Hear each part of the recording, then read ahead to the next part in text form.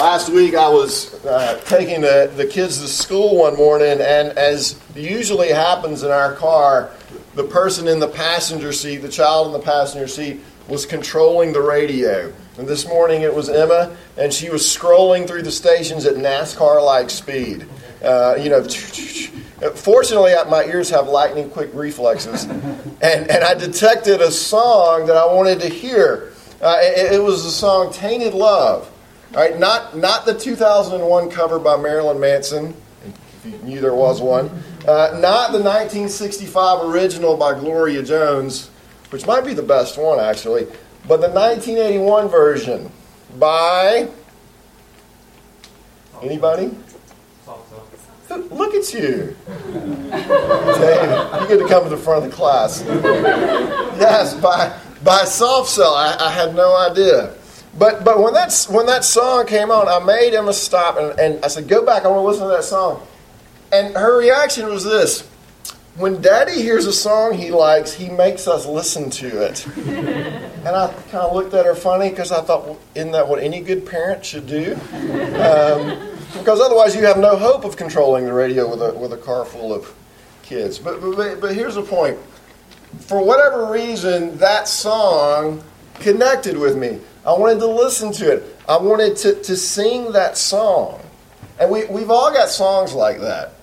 Songs that you want to roll down the windows and drive down the road and sing at the top of your lungs. Or stand at the gas pump and sing, if you've seen the video going around this week. Songs that make us sing, that we enjoy. I want to ask you this morning, not what songs you like to sing, but what is it in life that really makes your heart sing?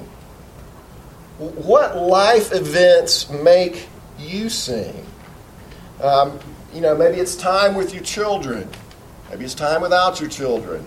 Maybe it's a promotion at work. Maybe it's a text from your significant other. What are the things that really make you sing? Or maybe it's been a really long time since you felt like singing.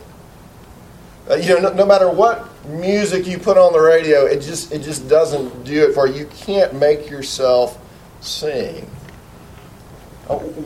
What have you lost that you think, I really can't live without that anymore? I can't sing if I don't have that in my life. What's changed for you? What are you looking for? What are you waiting for in order to be able to sing again? Is it the next stage in life? When the kids sleep through the night, when the kids are in school, when the kids are in college, when I have grandkids. So often it's always that next thing. When I get there, then I'll really be able to sing. Then I'll really be able to be happy. The thing about all these different things that we look to make our hearts sing, they tend to be fleeting, don't they? You kind of have them for a minute and then they're gone and you're on to the next thing. Or that they're always just out of reach. We're always grasping after them, but we can never quite get hold of them. Well, what I want to do this morning is to try to point you to an inexhaustible source of joy, a well of gladness that will never run dry. And I want to do that from these texts, but let me give you a little context on the text before I actually read them. We're going to read two texts. One of them is from Isaiah chapter 12. Now you need to understand the context of Isaiah chapter 12. In the first 10 chapters of the book of Isaiah, Isaiah has been prophesying judgment against the people of Judah and Israel because they have turned their backs on God. And then when he gets to chapter 11, Isaiah begins to look into the future. He actually looks past this day of judgment that he's been prophesying, and he looks on to a day of restoration for God's people. He's looking forward to a day when the Messiah would come, when the true and faithful King would come and gather his people from the corners of the earth, and the knowledge of God would cover the earth as the water covers the sea. That's what he's looking forward to. After prophesying judgment, he begins to prophesy restoration as well. And then he gets to chapter 12, which is what we're about to look at. And he's going to start with, in that day. In that day. In what day? In that day when God has worked salvation for his people. In that day when the Messiah has come. In that day, Isaiah says, there'll be singing, there'll be gladness, there will be praise. So, in one way, what Isaiah is looking forward to is he's looking way into the future to that day when God will gather his people completely and utterly to the new heavens and to the new earth, when sin and sadness and sickness, when that all will be done away with, when God's people can finally and completely rejoice. But it's also a picture of what happens every time someone bows the knee to King Jesus.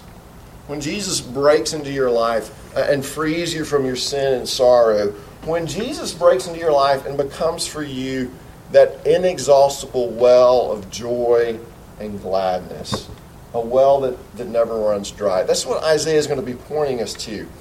I'm also going to read from Jeremiah. And I picked the text from Jeremiah, even though we're focusing on Isaiah, because I just wanted you to see the language that Jeremiah uses to describe a very similar situation to the one Isaiah is speaking into.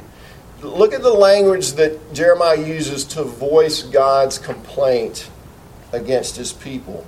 And just to note, he's going to talk about a cistern, and we don't use cisterns anymore, but just think of a giant pit that collects rainwater. And much as you can draw water from a well, you can draw water from a cistern. So, all of that, this is God's word. Jeremiah 2, verse 11, and then we'll move on to Isaiah 12.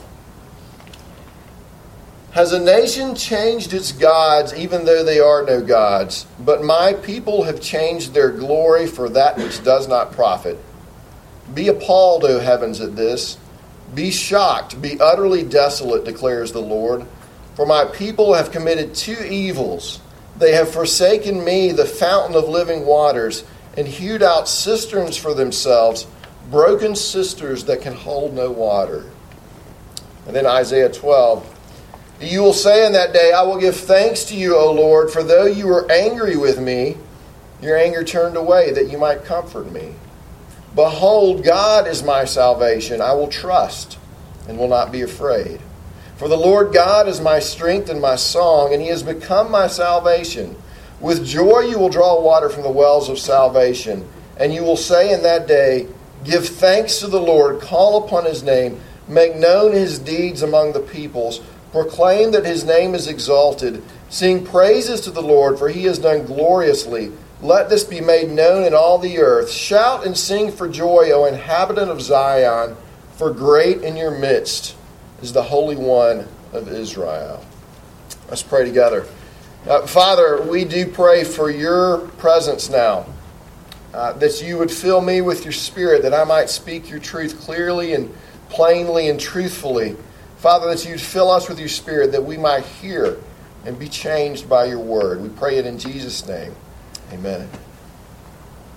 All right. Well, what are we going to learn from these two texts about joy? Notice verse 3 of Isaiah again. With joy you will draw water from the wells of salvation. With joy you will draw water from the wells of salvation. Here's what I want us to see. If we're going to find true joy in our lives, we've got to, first of all, see our need for new wells. Secondly, we've got to have a new well dug for us. And then thirdly, we've got to drink from that well. All right, we've got to see our need for new wells. Verse 1 of Isaiah 12 tells us that God is no longer angry with his people. God was no longer angry with his people, which means what? Well, it means that at one time, he was angry with them. Well, why was he angry with them? Well, as I mentioned before, if you looked back and read those first chapters of Isaiah, you'd see that the nation of Israel was a mess. The leaders were dishonest. Bribery was a common occurrence. The orphans and widows were not protected or cared for. The people practiced pagan fertility rites. They were very superstitious in their religious practices, and they trusted in their own military superiority. You would also hear the story of King Ahaz, who, when faced with trouble, instead of turning to God, turned to the king of Assyria, this pagan nation, and called on them for help. So Ahaz, in a sense, had this choice to draw water from the wells of God's salvation are to look elsewhere for salvation, and he chose to look elsewhere. Jeremiah describes a very similar situation. This looking away from God as the source of our salvation to other sources for salvation. It's the essence, he says, of the sin that God's people have committed. Listen to just verse 13 again from Jeremiah. For my people have committed two evils. They have forsaken me, the fountain of living waters, and hewed out cisterns for themselves, broken cisterns that can hold no water. Notice what he says. You've committed two evils, two sins. You've forsaken me, the fountain of living water, and you've tried to go dig a new well for yourself, is basically what he's saying. You've tried to create an alternative source for you to draw water from. You've left God and you've gone somewhere else. You're looking for somewhere else for life. So here then is the question for us to think about. Where are we trying to draw water from? Where are we trying to find life? What are you chasing that you're convinced that when I get that, I'm going to be happy? You're saying, I've got to have this. And then, and only then, is life going to be okay? Is life going to be meaningful? Am I finally going to be happy? When we do that, when we say something, like, for example, like, when I get that promotion, then everything is going to be okay. Then I'll be happy. What we're really saying in that instance is, my career is my salvation. We say things like that. My career is my salvation. My family is my salvation. My children's achievements are my salvation. My possessions are my salvation. My beauty is my salvation. See, it's possible to give lip service to God as Savior, while in reality we're looking for salvation in very different places. We're looking for our happiness, for our meaning in life, in something or someone other than the God of creation. We're not chasing God. We're not chasing God saying, God, I want you because I know that you're the source of all blessing, which he is. But we're not chasing after him. We say, control, I want you.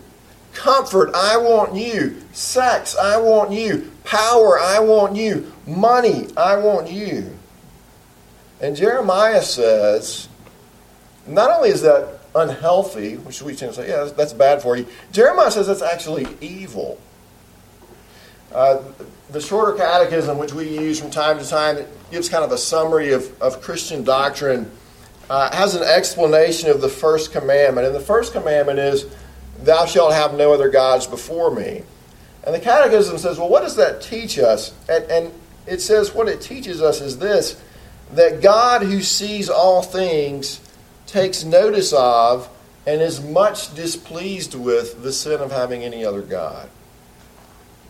All right, it is an evil thing to forsake God and to seek our joy and our happiness and contentment in things that are not God. Now, that doesn't mean, and I want to be careful to clarify this, that doesn't mean that it's wrong to sing Tainted Love with the windows rolled down. Or to enjoy dancing or good food or your marriage or your children or trips to the beach or anything like that. That's the danger with sermons like this, right? You walk away thinking, okay, I've got to have a happy, quiet time and I can't watch television and be happy about it anymore. I can only be happy about God. That's not what the point of this is. That's not what I'm trying to say. God does give us good gifts. And we are to enjoy those gifts. They're blessings from him. And we ought to celebrate robustly as people who understand these gifts God has given us. But we should also remember that the gifts are meant to lead us back to the giver. In the way that rays of sunshine lead us back to the sun. That these gifts that we enjoy are to point us back to a greater source of joy. The earthly pleasures we enjoy are only small snippets of the greater joy that stands behind all of these smaller earthly joys. The joy, the one that we are made to worship. These are all meant to point us to Him. The problem is that we all by nature tend to value the gifts over the giver. We try to find life in the gifts instead of in the giver. We worship the gifts instead of the giver. And the Bible says all this is actually evil, that it angers God, and that it actually makes a shipwreck of our lives. When we try to hold on to anything in the creation, convinced that if we have this or if we hold this, that this is the thing that is ultimately going to bless us, then that distorts our lives and eventually wrecks our lives. It really is like drinking from a contaminated well. You don't necessarily see the effects the first time you do it, right? You may not see the effect for the first year you drink from the contaminated well, but over years and years and years, what kind of effect does that have? The first year of living selfishly within a marriage, okay, that may not be that big a deal. We can all get over that. 5 years of that, starting to cause a few problems. 20 years of that, all right, and you're ready to kill each other at that point. 1 year of living for my job, okay, that may not cause that many problems, but those 1 years have a way of adding up, don't they? Just one more year, one more year, one more year, and before you know it, you've got 20 years, and your wife doesn't know you, and your children don't know you. Worry and fear in our lives have this way of building up over time when they're not dealt with. And what are we doing in all these? Well, we're looking at a well of water, and we've decided that's the well that I've got to drink from. And we drink from it. That's the place I'm going to put my ultimate hope and trust. The place where I'm going to look, even though I may not voice it in these words, it's the place I'm looking for salvation. It's not God. It's some created thing or created pleasure. And it has this way of slowly eating away at our lives. And what if that's what the wrath of God was? What if it's not suddenly getting struck by a bolt of lightning out in a field somewhere? But what if it's Him just allowing us to continue to drink from those wells that we want to drink from anyway? Those wells that we prefer to Him. And Him allowing that water that you wanted to drink anyway to slowly eat away at your life. Some of us right now are probably being eaten away by the wells that we're drinking from. By worry, by pornography, by bitterness, by perfectionism. We're being eaten away by these things. We're drinking the water. We absolutely want to drink it. And we're convinced that it's going to bring happiness and good things into our lives. We're convinced that it'll bring life to our souls. And it's killing us. We want our hearts to sing, but they're not singing because we're trying to make them run on the wrong fuel. We're drinking from the wrong well. Psalm 16:1. Psalm 16 has become one of my favorite psalms. Verse 11 says, "You make known to me the path of life. In your presence there is fullness of joy. At your right hand are pleasures forevermore." Do you ever think of God like that? Do you ever think of Christianity like that? You and I are made to find infinite joy and pleasure and happiness in knowing God, in knowing the Creator of all things. The God of the Bible is not simply saying, well, you got to come worship me because you're supposed to, because you have to, and it's going to be dull and boring and religious and everything you just think is terrible, but you've got to do it anyway. The God of the Bible is saying, I'm the one you're looking for. I'm the joy that you've been seeking so badly in so many of the wrong places. And yet we turn away and we continue to drink from those contaminated wells. And you've got to see that. You've got to see that. That's the first step to knowing real joy, is to realizing the water that you're trying to drink, the well that you're trying to drink out of, is actually poisoning you and that you need a new well. Where do we get a new well? All right, where do we get a new well? Somebody's got to dig one for us.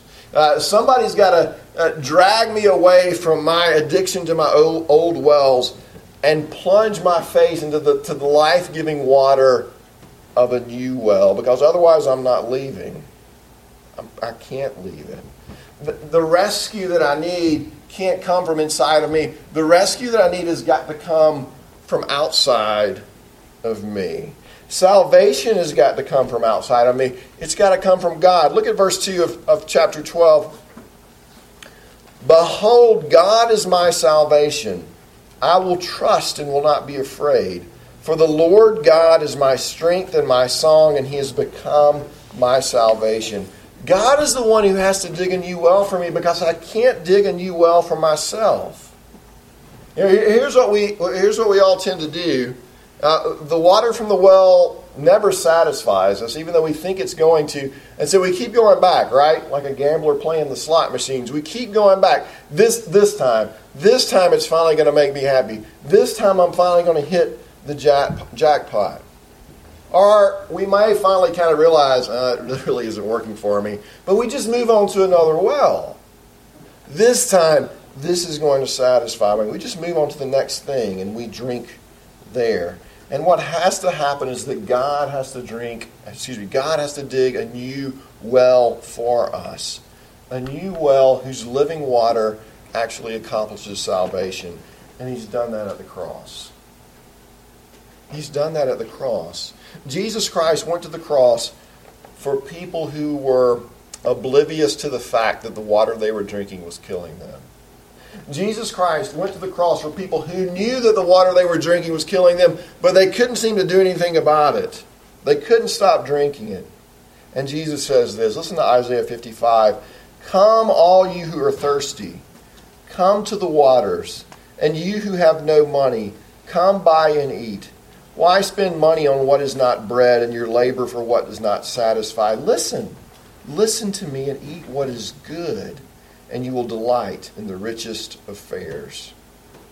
That's the new well that's been dug for you. That's the new well that's being offered to you. It's salvation in the person and work of Jesus Christ. Verse 3 of Isaiah 12. With joy you will draw water from the wells of salvation. With joy you will draw water from the wells of salvation.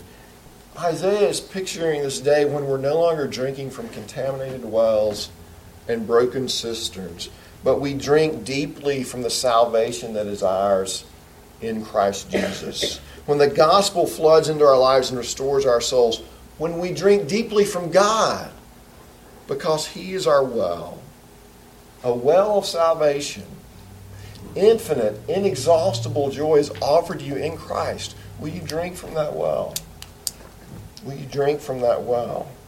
Do this exercise with me. Look at verse 2. All right, now, see the second word in verse 2 is God, all right? Think of one of the wells you tend to drink from instead of God. All right, now take that word, and I want you to take God's name out of verse 2, and I want you to put that in there. Okay? All right, and we'll try it with the word success. Behold, success is my salvation. I will trust and will not be afraid, for success is my strength and my song, and success has become my salvation. That's what we're saying, isn't it? But we know that's not really true when we look at our lives. It really goes like this. Behold, success is my salvation. I trust in myself to succeed. And because of that, I'm afraid. I only sing when I am successful. I only sing when I'm successful. I only sing when I am strong. I only sing when I'm able to save myself and succeed. Now think about the verse this way. Put Jesus Christ and His cross into the verse. Behold, Jesus Christ has worked salvation for me at the cross. God is my salvation. I will trust in Him and not myself.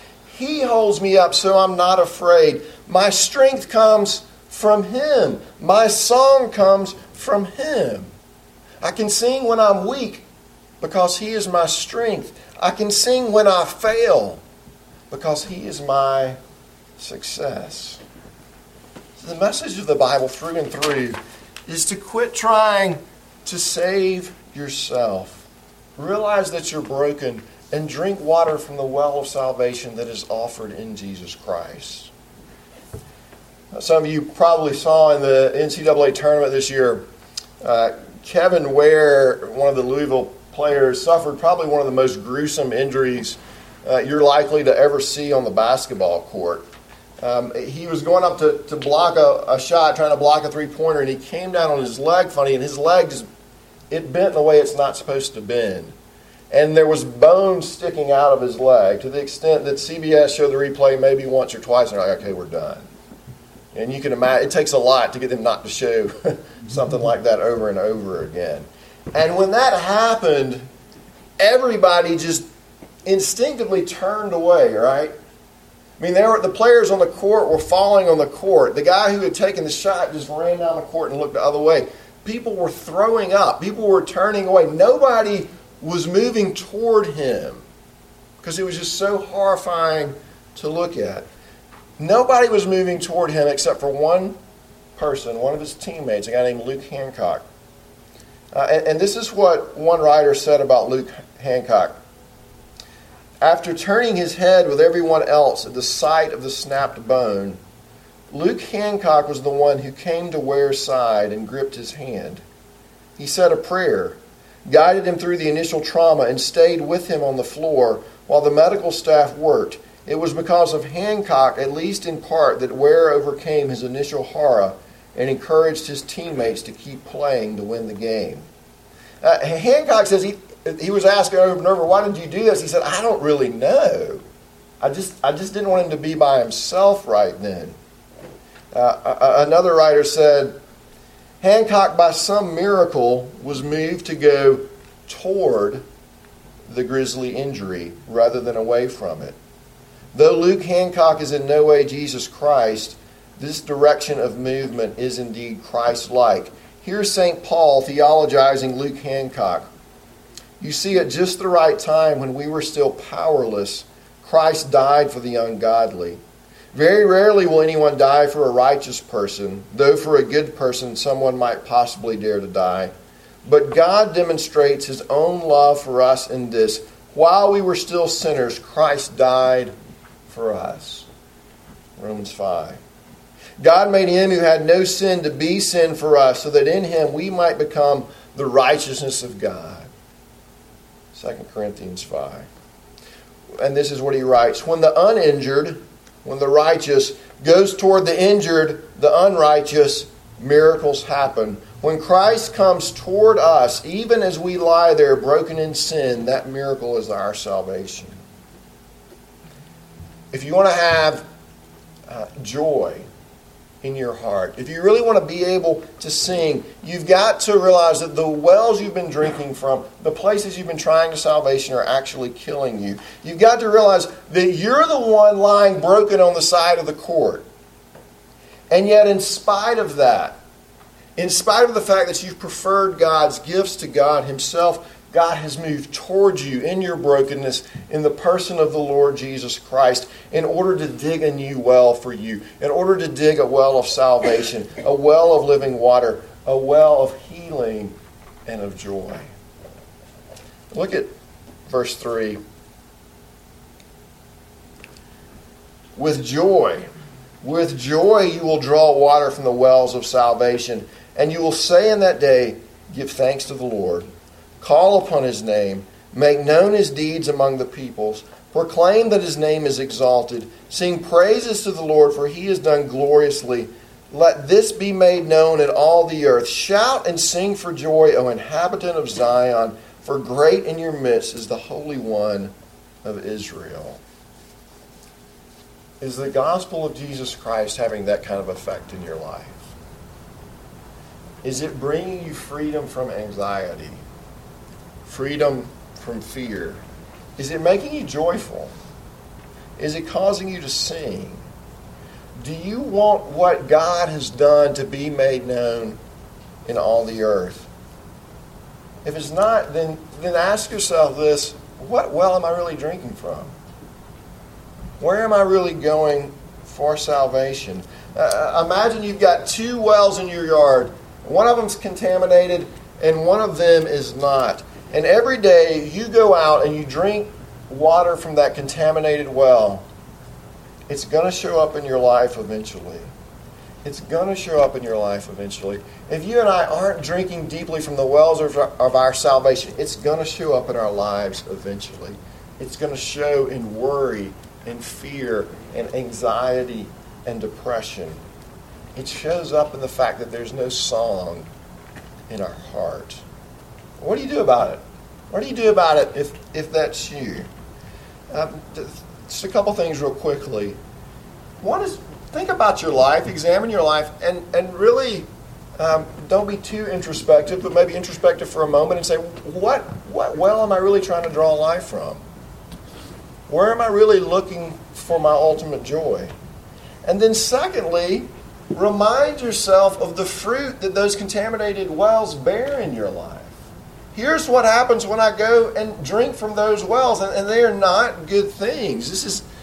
These things are lying to me. It's not going to help me. It's not going to give me life.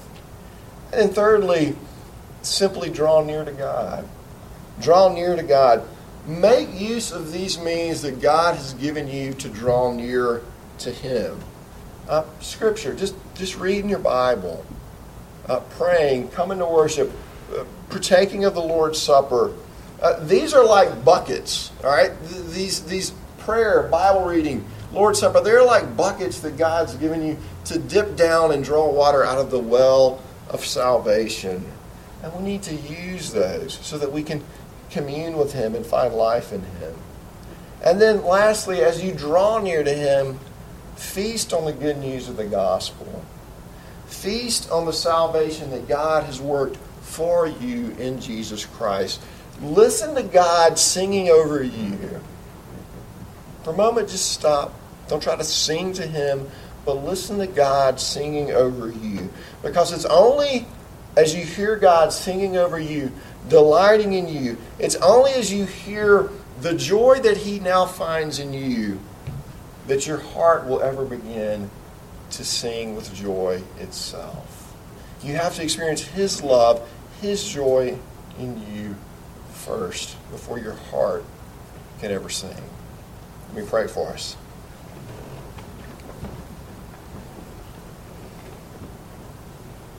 Oh, Father, in some ways this is a simple thing, but it's infinitely hard. And so we pray for grace. We pray that you would, we pray you'd open our eyes. Maybe we don't even see the wells we're drinking from. We don't even see the places we're trying to find life, and yet we know it's showing up in our lives. We know that the worry and the anxiety and the anger that are there, we know those are not fruit of the Spirit.